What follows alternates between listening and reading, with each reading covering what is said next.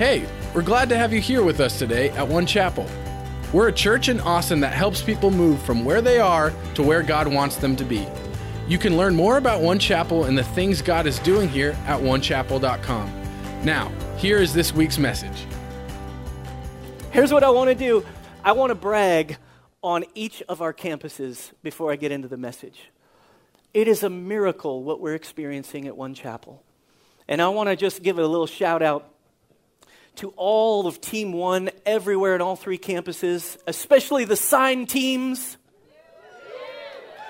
They were out in the rain this morning, really big.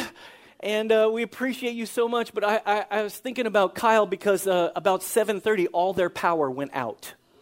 No power at Evo Entertainment Center right out here on 35. They're in a movie theater, and they're just, I have no idea what you're experiencing this morning, Kyle, but God bless you. God has a purpose and a plan for you this morning. And so I just am so grateful for Pastor Brent, who is an incredible communicator, an incredible leader and creative. And I think about Kyle and how you're reaching into the community where you are. Just recently, Pastor Brent was asked, because of their work in the elementary school that they've adopted, Camino Real Elementary, he was asked to come and do some leadership training for teachers and staff at that elementary school, and just made an investment there. It's so good. So good. I remember the first time that we launched One Chapel. Kyle, launch Sunday. We had no idea if anybody was going to show up. Turns out the place was packed. People hungry for Jesus. And they've been growing ever since that Sunday. Incredible. And then there's, of course, One Chapel Lake Travis, led by Pastor Russ Walker. And this Pastor Russ is such an amazing leader, an incredible Bible teacher and counselor. I'm just so grateful for him and so grateful that he's on our team. And I love One Chapel Lake Travis. They kind of started in a different way. We adopted them into our family, but honestly, we're learning so much from them. They are a hospitable people. I mean, you guys are amazing. I always hated potlucks before I went to one of yours. Maybe that's because I live in Austin. I don't know. But there is something special on One Chapel Lake Travis that takes care of people, and I'm so grateful for you. In fact, recently, One Chapel Lake Travis rallied around the worship leaders there, Hayden and Annalise. They've got a new baby, hasn't even been born yet, who has some huge challenges ahead.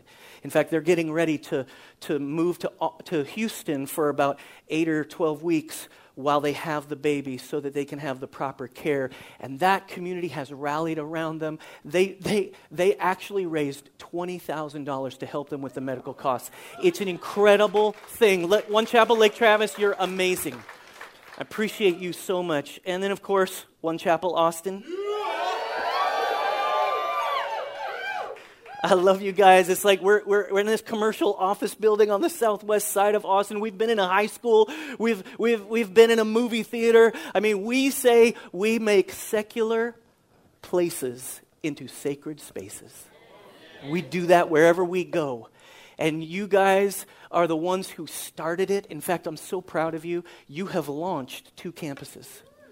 You've launched 2 campuses. You did this with your prayers and with your heartbeat and mission for our region. And I'm kind of excited today. There's a 4th campus coming.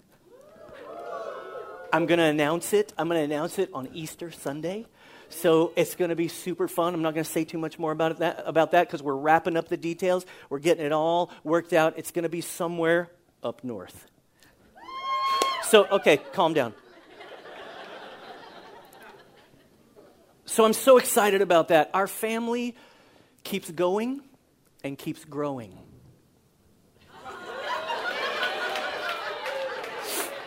For those of you at Lake Travis and Kyle, that was a powerful thunder right there, emphasizing my point. Because here's the thing. We must keep growing. We have a mandate. We have a commission. We have a calling. God put something on us as a people. And we have to listen to what he's saying to us. We have to be willing to give of ourselves for the sake of the gospel in this region. People need Jesus so desperately. And I want to encourage you. I want to encourage you to think deeply about that calling that is on our church. And I want you to embrace it. And I know life is hard. I know every one of us have struggles. And part of the reason that is because we're in a war. We're wrestling not with people. We never fight with people. We're fighting principalities and powers, is what the Bible says. We're fighting something spiritual. And so I just want to encourage you to give of yourself, to allow God to take you from where you are to where he wants you to be. And that we'll help other people do that. And one of the most important things we can remember is that we have a namesake in the Scripture. John 17, the prayer of Jesus. He prayed this prayer. He says, I pray that they will all be one, just as you and I are one. As you are in me, Father, and I am in you. And may they be in us, so that, look at this. He's praying for unity. He's praying that we will be united. He's praying that we will be one. But he gives a reason. It's not just so we can all get along. There's a reason for it. And it's so the world will believe that you sent me. Listen, I believe there is a evangelistic strategy here that we have to understand. That's why God called us to be a multi-locational church. That's why God called us to plant at least 10 churches over 10 years. Because we can be part of the work God is doing. We're not the only work. There's a whole bunch of churches that believe in this. But we have to believe in it deeply. And I think God is doing something in unifying the body of Christ in Austin. And we're part of that. And when we show that, let's be real. Our culture's so messed up with divisiveness, with just disunity. When they see any group of people in unity, they pay attention. It's like a miracle. And I think we have to understand this. And as 3, 4, 5, 6 campuses working together, we don't compete with one another. We actually collaborate for the sake of the gospel in this city. We share our resources. We share our strategies. We don't compare who we are with each other. We cooperate with each other. And when we do that, when we love each other, in fact, in John 16, just a chapter before this, Jesus said, they will know you are my disciples if you have love one for another. They'll see it. I want to encourage you today to embrace that. This is who we are. We are countercultural. And listen, we're living in a day when we need to be countercultural. And I encourage you to love each other, to protect each other, to serve each other, and then to invite others to join us in the way of following Jesus. Amen? And that really leads us to our subject today in the book of James. And so if you have your Bible, turn with me in the book of James. And we've been doing a message series where we're going through the book of James. If you need message notes, the ushers are in the aisles and they have them for you. At least they are here. I hope they are where you are. One of the things that you'll see as we go through the book of James is that it is one of the most practical books in the whole New Testament. And I've been describing it to Austin as a punch in the face, only in a good way. It's a book that is really the how-to manual for the Christian life. And so we're gonna look today in James chapter 4, and we're gonna go through the first 10 verses of that chapter, and we're gonna look at what James says about how to avoid arguments. How to avoid arguments. Turn to your person sitting next to you. Oh, this should be fun, right? Say it. Let's pray. Father, we love you. We thank you for your word. We thank you that when it comes into our hearts and into our lives, it brings light. And so, Lord, we give you our hearts. We open up and we receive what you have for us. Would you give us your grace then to obey, to do what you've called us to do? In Jesus' name, amen. James chapter 4, verse 1 says this: what causes fights and quarrels among you? Don't they come from your desires that battle within you? You desire but do not have, so you kill. You covet but you cannot get what you want, so you quarrel and fight. You do not have because you do not ask God.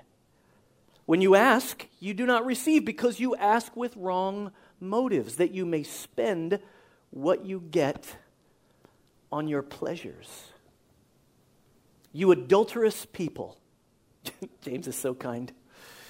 Don't you know that friendship with the world means enmity against God? Therefore, anyone who chooses to be a friend of the world becomes an enemy of God. Or do you think Scripture says without reason that he jealously longs for the Spirit he caused to dwell in us? But he gives us more grace. That is why Scripture says God opposes the proud but shows favor to the humble. Submit yourselves then to God. Resist the devil and he will flee from you.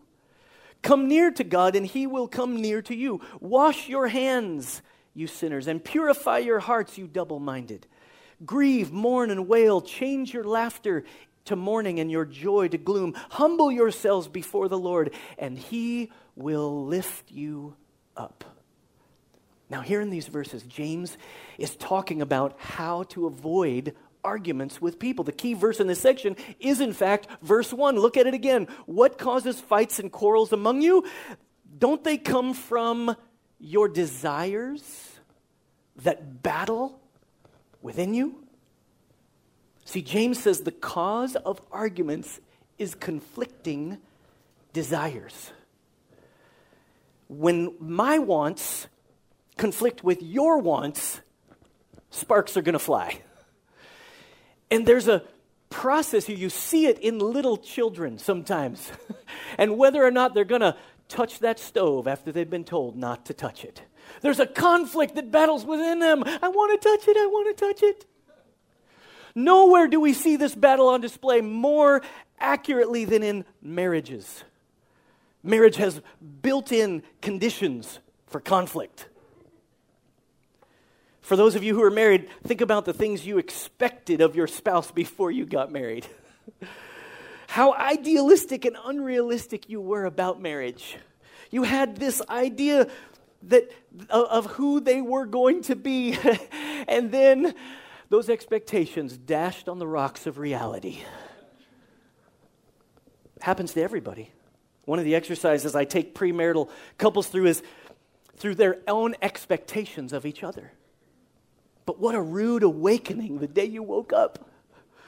It's inevitable when you get close to a person, when you get close to anybody, whether it's a friendship or a marriage or a work relationship or somebody that you're doing work with at the PTA or whatever, or even at church, when you can become connected to relationships, you're going to discover conflicting desires.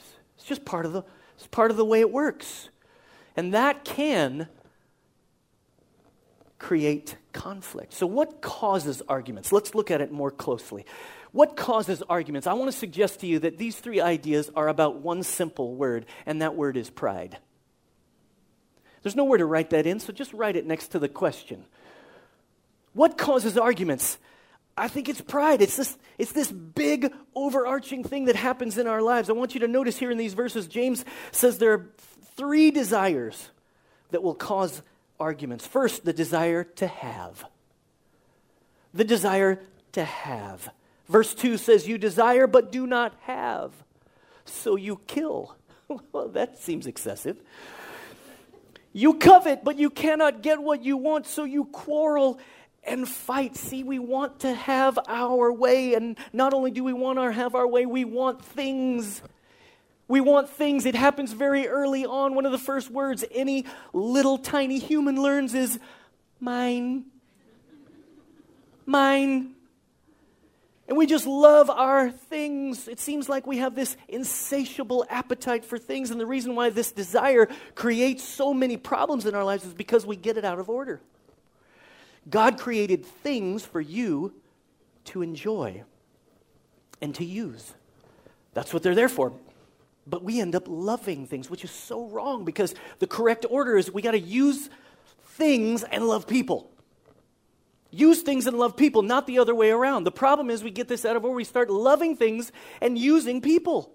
manipulating them, controlling them, moving them around to get what we want because things become more important than people. Someone asked Howard Hughes, the great inventor, how much does it take to make a man happy? And his answer was brilliant. He said, just a little bit more. See, the thrill wears off really quickly. If you decide to base your life on comparing it to other people, you will never be happy no matter how much you get. There's always something more, and we've got to learn to deal with the desire to have. Number 2, what causes arguments? The desire to feel good. The desire to feel good. When you ask, you do not receive, verse 3 says, because you ask with wrong motives, that you may spend what you get on your pleasures. Now, every one of us have this desire to feel good, to be comfortable, to have my senses satisfied. We live in a convenience culture. It's around us everywhere. Everybody's trying to comfort you. That's what's led to the out-of-control opioid crisis in our country. This desire to feel good. But see, here's the deal. When pleasure becomes the number one goal in your life, this kind of idea, if it feels good, do it, then you're just asking for conflict. And see, when I'm driven by what makes me feel good, it will inevitably cause conflict with others because I'm more interested in making sure that my needs are met than I am in making sure your needs are met. I'll put it this way. Pleasure is a wonderful servant, but a terrible master. Pleasure is not necessarily the enemy. Understand that pleasure is not forbidden for those of us who follow Jesus, but as C.S. Lewis brilliantly put it, we are too easily satisfied with all the wrong things. We take pleasure from the wrong thing because God actually wants us to realize that all true pleasure has its origin in Him. Selfish pleasure is what James is highlighting here. Selfish pleasure is always short-term and unsustainable. The desire for self-gratifying pleasure is what James is identifying, and the desire to feel good will always stir up arguments if we don't know how to deal with it. Third, what causes arguments is the desire to be. The desire to be. This is pride. Power, prominence, popularity. Everybody wants to be famous in American culture. Everybody wants other people to look at them. I want to be number one. I want to be influential in the world. It's the desire to have me first. Didn't Frank Sinatra sing it? What did he sing?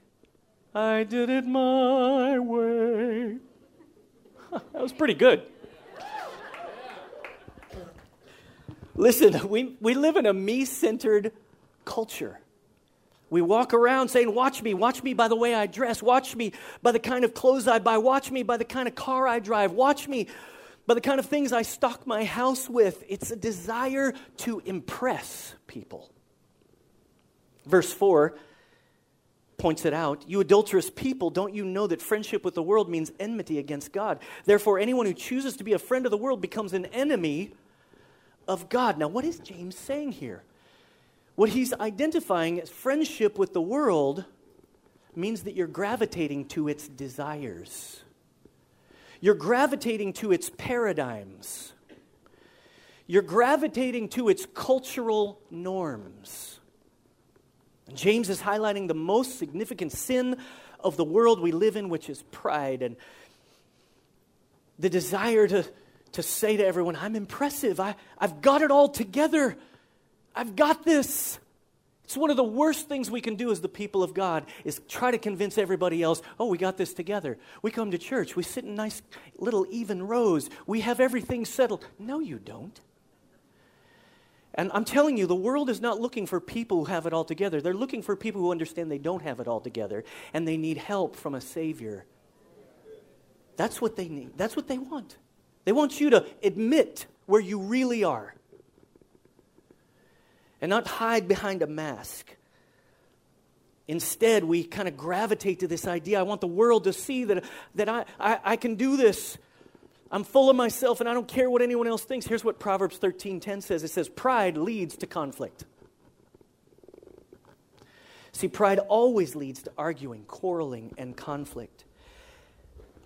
Have you ever been in an argument where you knew that you were wrong, but you wouldn't admit it? I have just about every day. Why do we not want to admit it? Because of pride. Pride causes the arguments. I have this experience with my wife, Amy. And I'm trying to really get the pride out of her. Just kidding. Just kidding. But we do have this back and forth thing where if she's going through something and we'll start talking about it, she'll start talking about it, and it'll just all come out. And she's kind of venting to me, and I'll immediately go to fixing it. Babe, all you need to do is this. Why don't you just do this? What's your problem? She's like, can you just let me vent? Is it okay? You're the only one I do this to. You can't trust me to vent? You can't trust me to say these things to you and not say them to other people? And I'm like, no.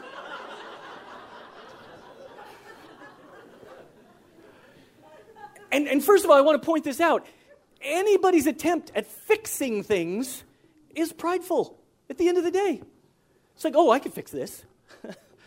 And then she gets angry at me and starts kind of digging her heels in, and we have this thing, and it's like, I've learned, 27 years of marriage, I need to just listen. And allow her to vent and trust her that she can process through it with me. But it's so easy for arrogance, pride, to enter in as we wrestle through difficult issues.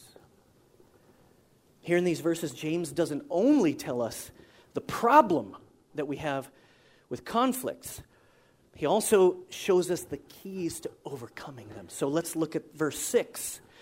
He says, but he gives us more grace. Oh, you should just write that in your notes. He gives us more grace. That's why the scripture says God opposes the proud but shows favor to the humble. Humble yourselves before the Lord. Verse 10 says, and he will lift you up. The key to overcoming conflict with others is humility. Write it right there beside 4 ways to avoid conflict. Just write it, big capital letters, humility. Write it next to that word arguments, and we're going to go through it. Number 1, James highlights the way to avoid arguments is to give in to God. Give in to God. Verse 7 says, submit yourselves then to God. In other words, let God be in charge of your life. Give him control. Put him in a place of honor in your life. Yield yourself to him.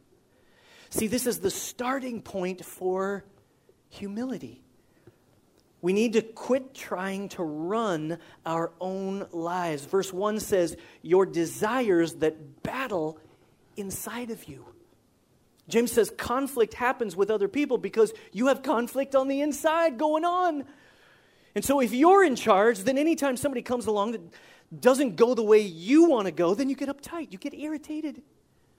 You get upset, you want things to go just the way you want them to go, and when they don't go that way, you get angry. If God's in charge of your life, it doesn't irritate you that much.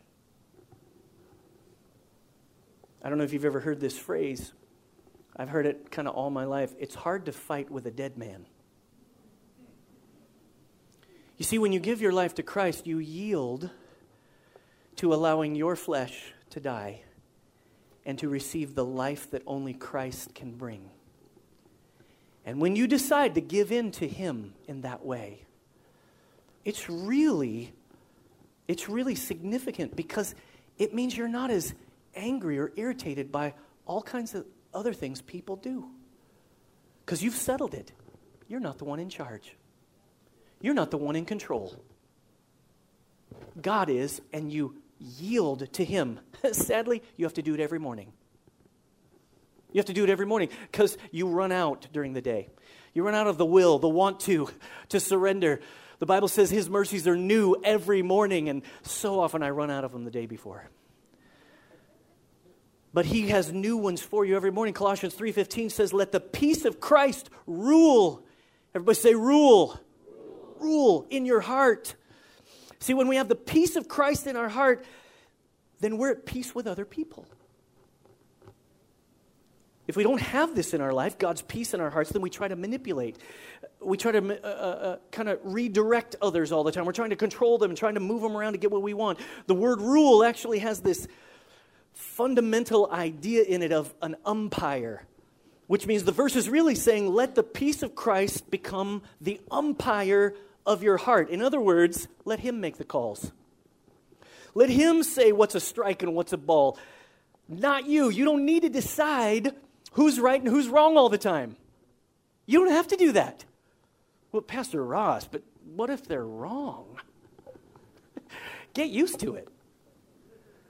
This is the life we live in. It is not your job to prove everyone wrong. One of the worst things that Christians can adopt is this idea, it's my job to prove everybody else wrong. No, it's your job to love people.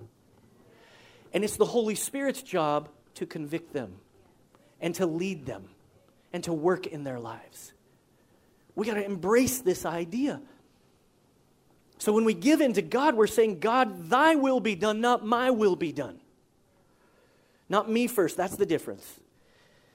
That's when the peace process starts. Number 2, how do we avoid conflicts? How do we avoid arguments? Number 2 is we got to get wise to Satan. Give in to God, get wise to Satan. Verse 7 again says resist. Everybody say resist. Resist the devil and he will flee from you.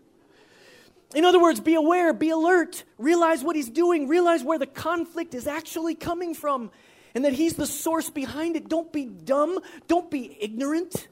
Be aware. The devil wants to destroy your relationships. He wants to destroy the people around you, your friendships, your relationship with your kids, your relationships at work, your relationship in your marriage. He wants to destroy every good relationship. Why? Because he loves conflict and arguments. He thrives off its power. He wants to cause confusion, arguments, stress, hurt, feelings, disappointment, anger, and chaos. That is his realm. You got to realize that's what's happening. When you start into having an argument with someone, the devil himself loves this. 2 Corinthians 2:11 says, Paul the Apostle is saying, Satan should not outwit us, for we are not unaware of his schemes. He's got a scheme. The Apostle Paul says we need to wise up. Everybody say it, wise up. We need to recognize the devil's tactics. We need to know how he operates. And the one way he works most effectively in our lives is he plays on our pride, especially wounded pride. Especially when somehow you end up being wrong. When we're in the middle of an argument, he starts whispering in your ear things like, you don't have to take this kind of stuff. Go ahead and retaliate. Who do they think they are? If that thought ever crosses your mind, you know the origin of it.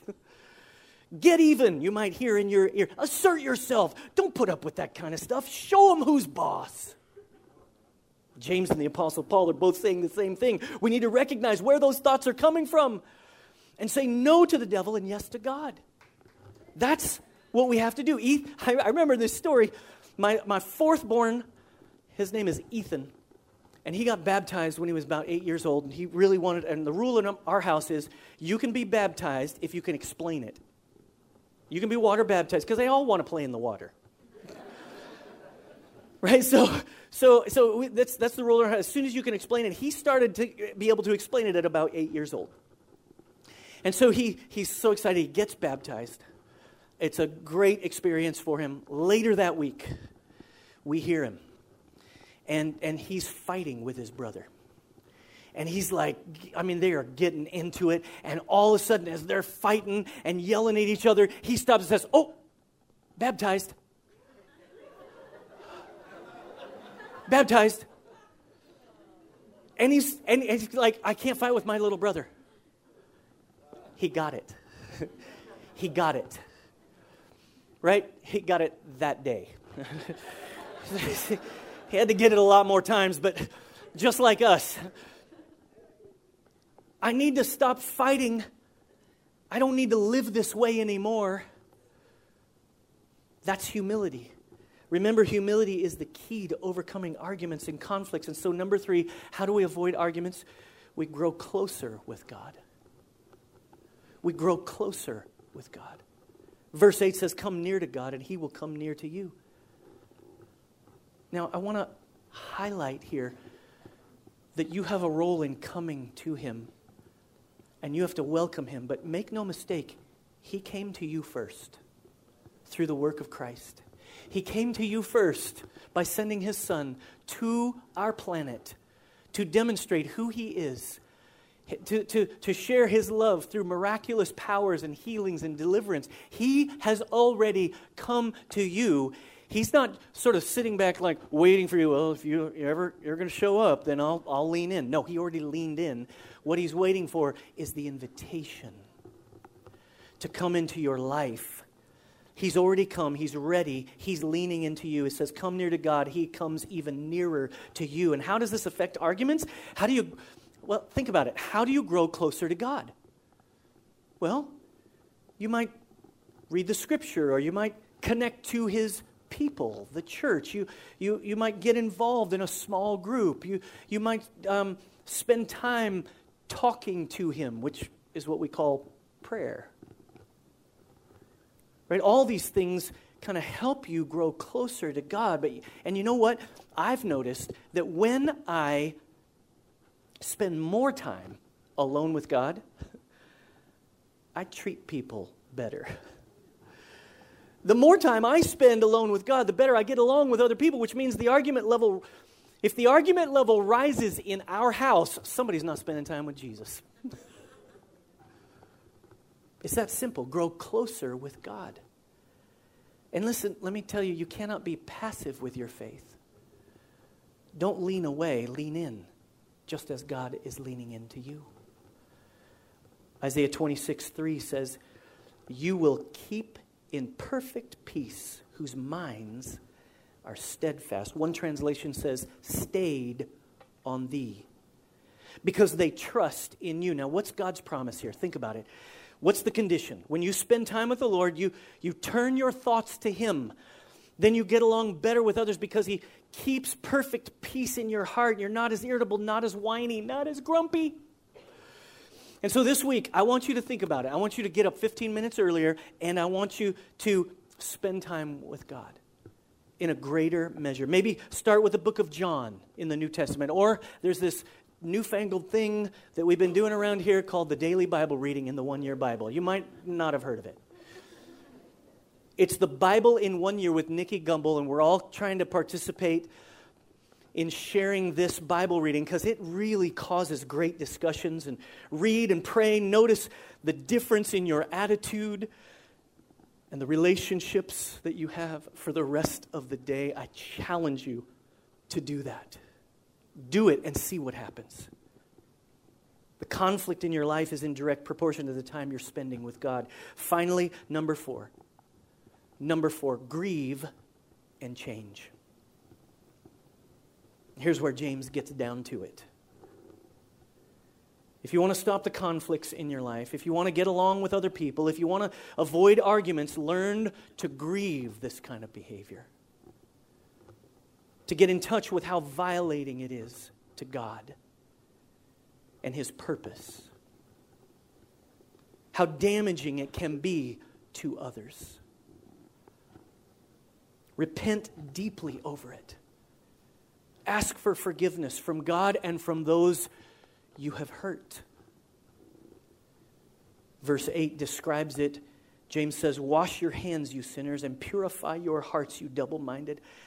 Our hands represent our conduct, and our hearts represent our attitudes, the way that we treat other people, the way we think about other people. And so, in other words, here's what he's saying, clean up your act. Clean it up.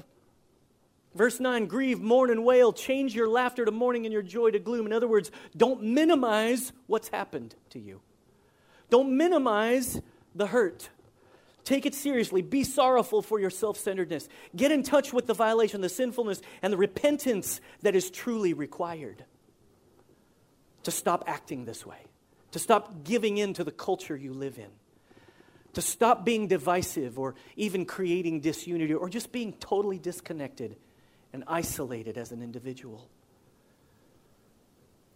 Too often we focus so much on just trying to get things right that we move too quickly past the need for godly sorrow to work its way through our lives so that true change can happen.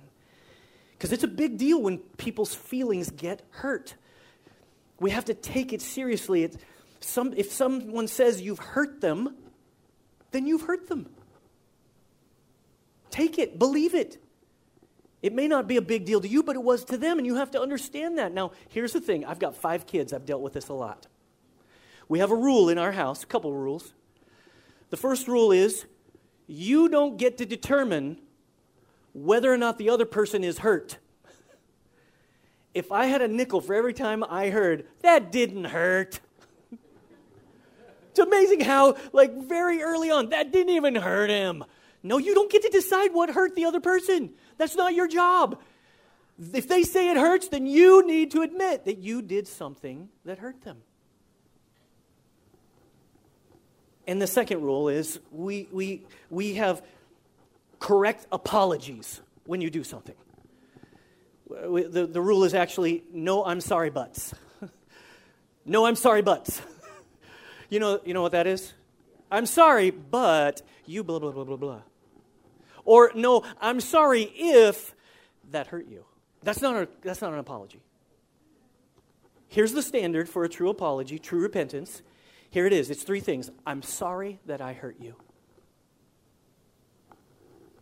Second thing is, I'll try never to do that again.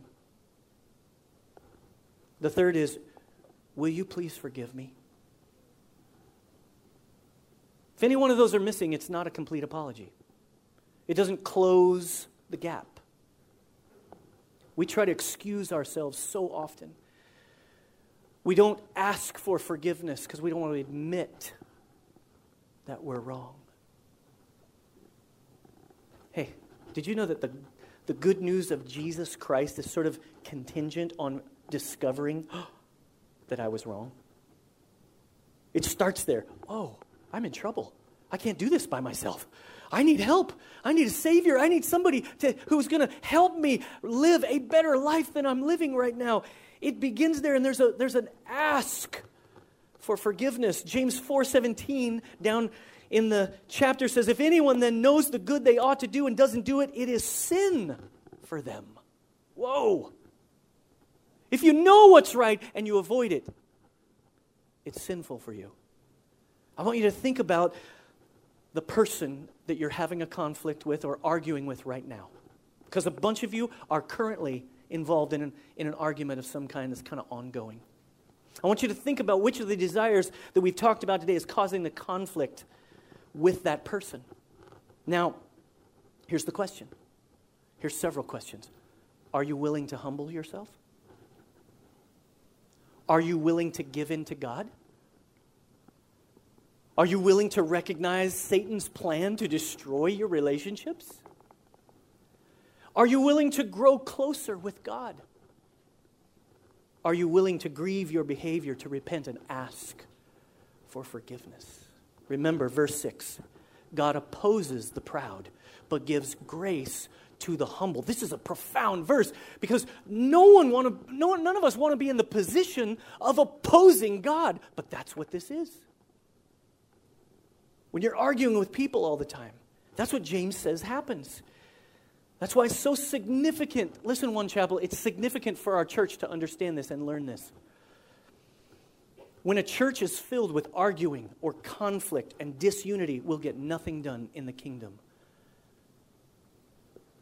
And if you think about it, that's why Jesus prayed for his disciples and for us in John 17. Father, make them one, like you and I are one, so the world will believe that you sent me. I want you to pause right now. And I want all over this room and the other campuses, I want you to close your eyes and I want you to bow your head. And I'm going to lead you in a prayer. And I want you to say this prayer out loud with me.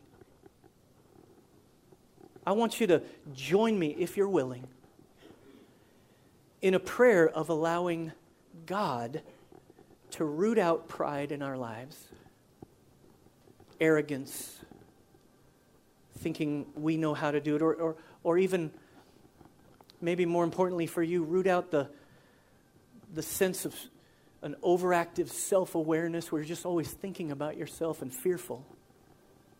See, Jesus can get rid of that too.